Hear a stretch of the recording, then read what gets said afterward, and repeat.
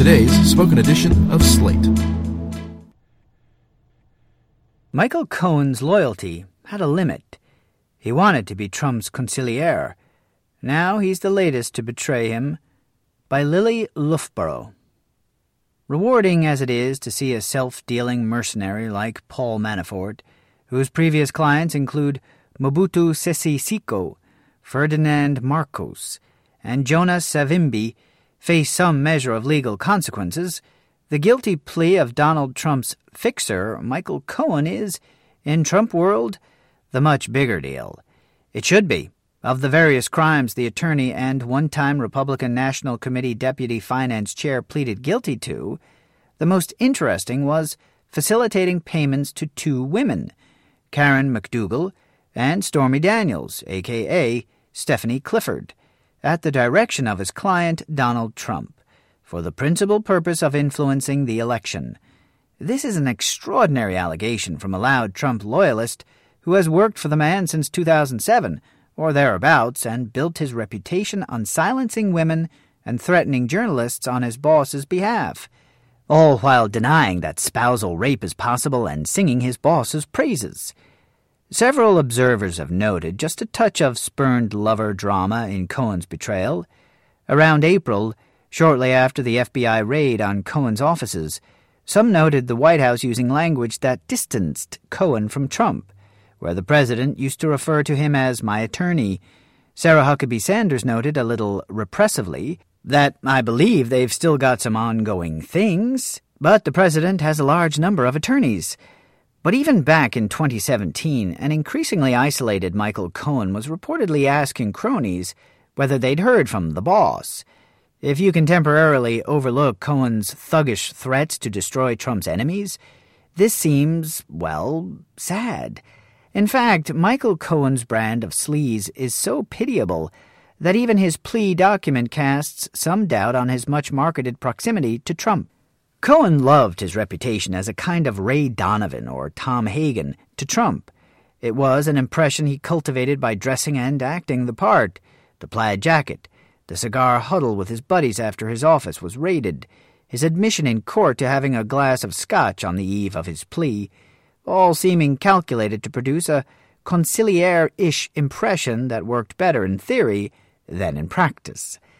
The B-movie lingo he used to threaten journalist Tim Mack is nasty, but also cringeworthy. When Cohen made people offers they couldn't refuse, they sometimes managed to.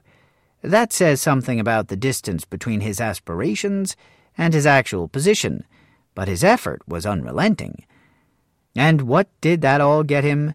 The plea deal states that in 2017 Cohen left the company and began holding himself out as the personal attorney to Individual 1, who at that point had become the President of the United States. From Cohen's image-obsessed point of view, it must have been a deflating line. Not only does it deny Cohen the satisfaction of explicitly linking his name to the President's at this legally climactic juncture, it also implies that Cohen's position had become as marginal as he'd always feared. Cohen never got a job in an administration whose bar for hiring was already low.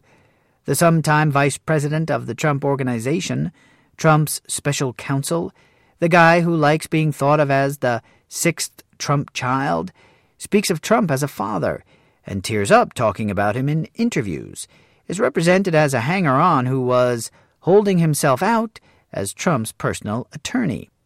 If this stirs a tiny bit of pity, it should. Trump treated Cohen poorly right up until the end.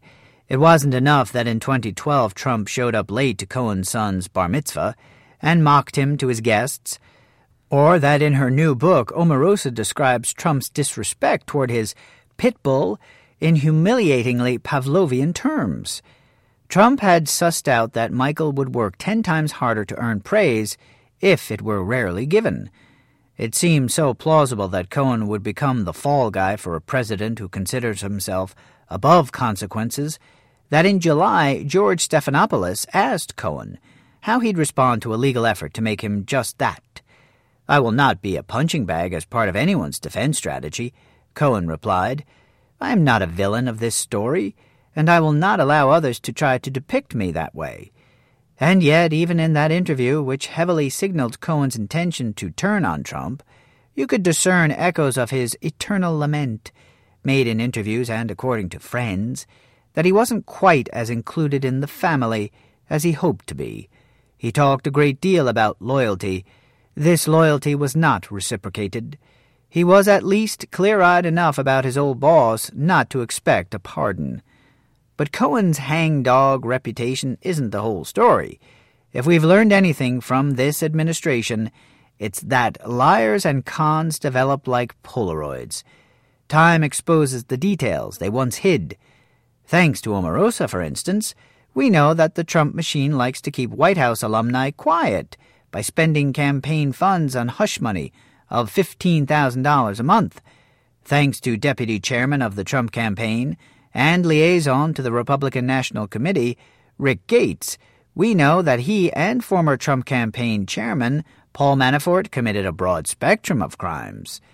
One thing we've learned about Michael Cohen is that his loud, performative self-abnegation, including his claim that he'd take a bullet for Trump, was enormously profitable. A top Trump donor was ready to pay Cohen $10 million if he managed to help him secure funding for a nuclear power project. The product Cohen was selling as an unregistered lobbyist and personal attorney wasn't access to Trump, but his story about it. I have the best relationship with the president on the outside, and you need to hire me, Mr. Cohen said while shopping his influence around to large corporations.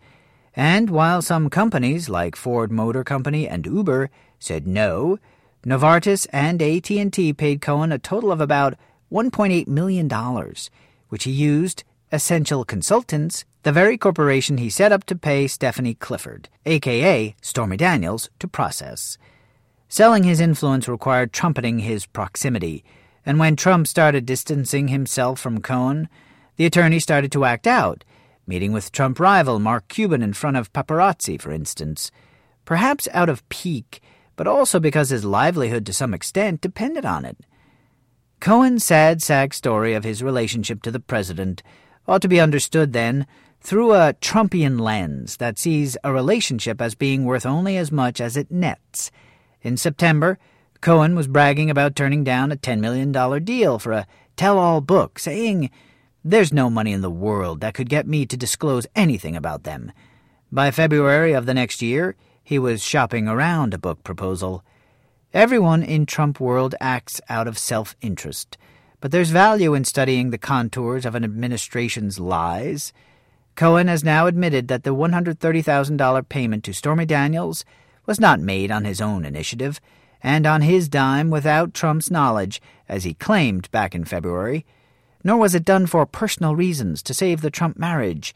Yes, even this excuse was briefly floated by Rudy Giuliani to try to separate the payment from the election.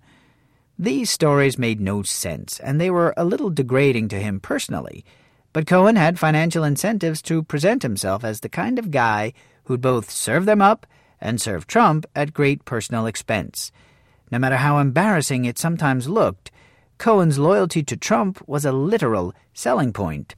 The FBI raid dealt that hustle a serious blow, but so did the incredibly damaging admission by Rudy Giuliani that Cohen had indeed been reimbursed by Trump. When Trump confirmed it, they effectively neutralized the one bullet Cohen more or less did take for Trump. Cohen had lied for his client. He'd kept Trump out of hot water by claiming he'd handled the Daniels payment himself for unexplained reasons. After Trump and Giuliani's admissions, he looked like a liar and, worse, a fool. Imagine Cohen's feelings when Team Trump tried to split the atom yet again by claiming that Trump had repaid Cohen but didn't know about the specifics of it. No wonder Cohen released a recording of his discussion of the McDougal payment with Trump. He since decided to come clean, as it were, hence his bombshell statement in court on Tuesday drawing a direct line between the payments, Trump, and the election. These people aren't that complicated. Cohen was a blunt instrument Trump perhaps failed to appreciate. He did his level best to intimidate journalists alongside with Trump's critics, ex-girlfriends, and enemies, all while costing the U.S. Treasury $1.4 million in unpaid taxes on undeclared income. He tried to intimidate Stormy Daniels, not just threatening to sue, but adding that he'd be taking a vacation on her dime. And he did all this while monetizing his slightly embarrassing status vis-a-vis the president. Even when he complained about his status, it bespoke a certain intimacy.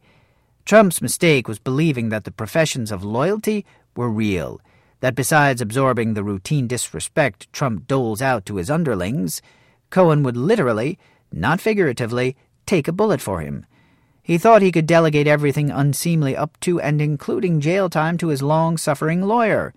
Now he's implicated in a criminal conspiracy, and the man whose silence he took for granted is more than willing to spill. If Cohen's case has a lesson for the Trump administration, it's this.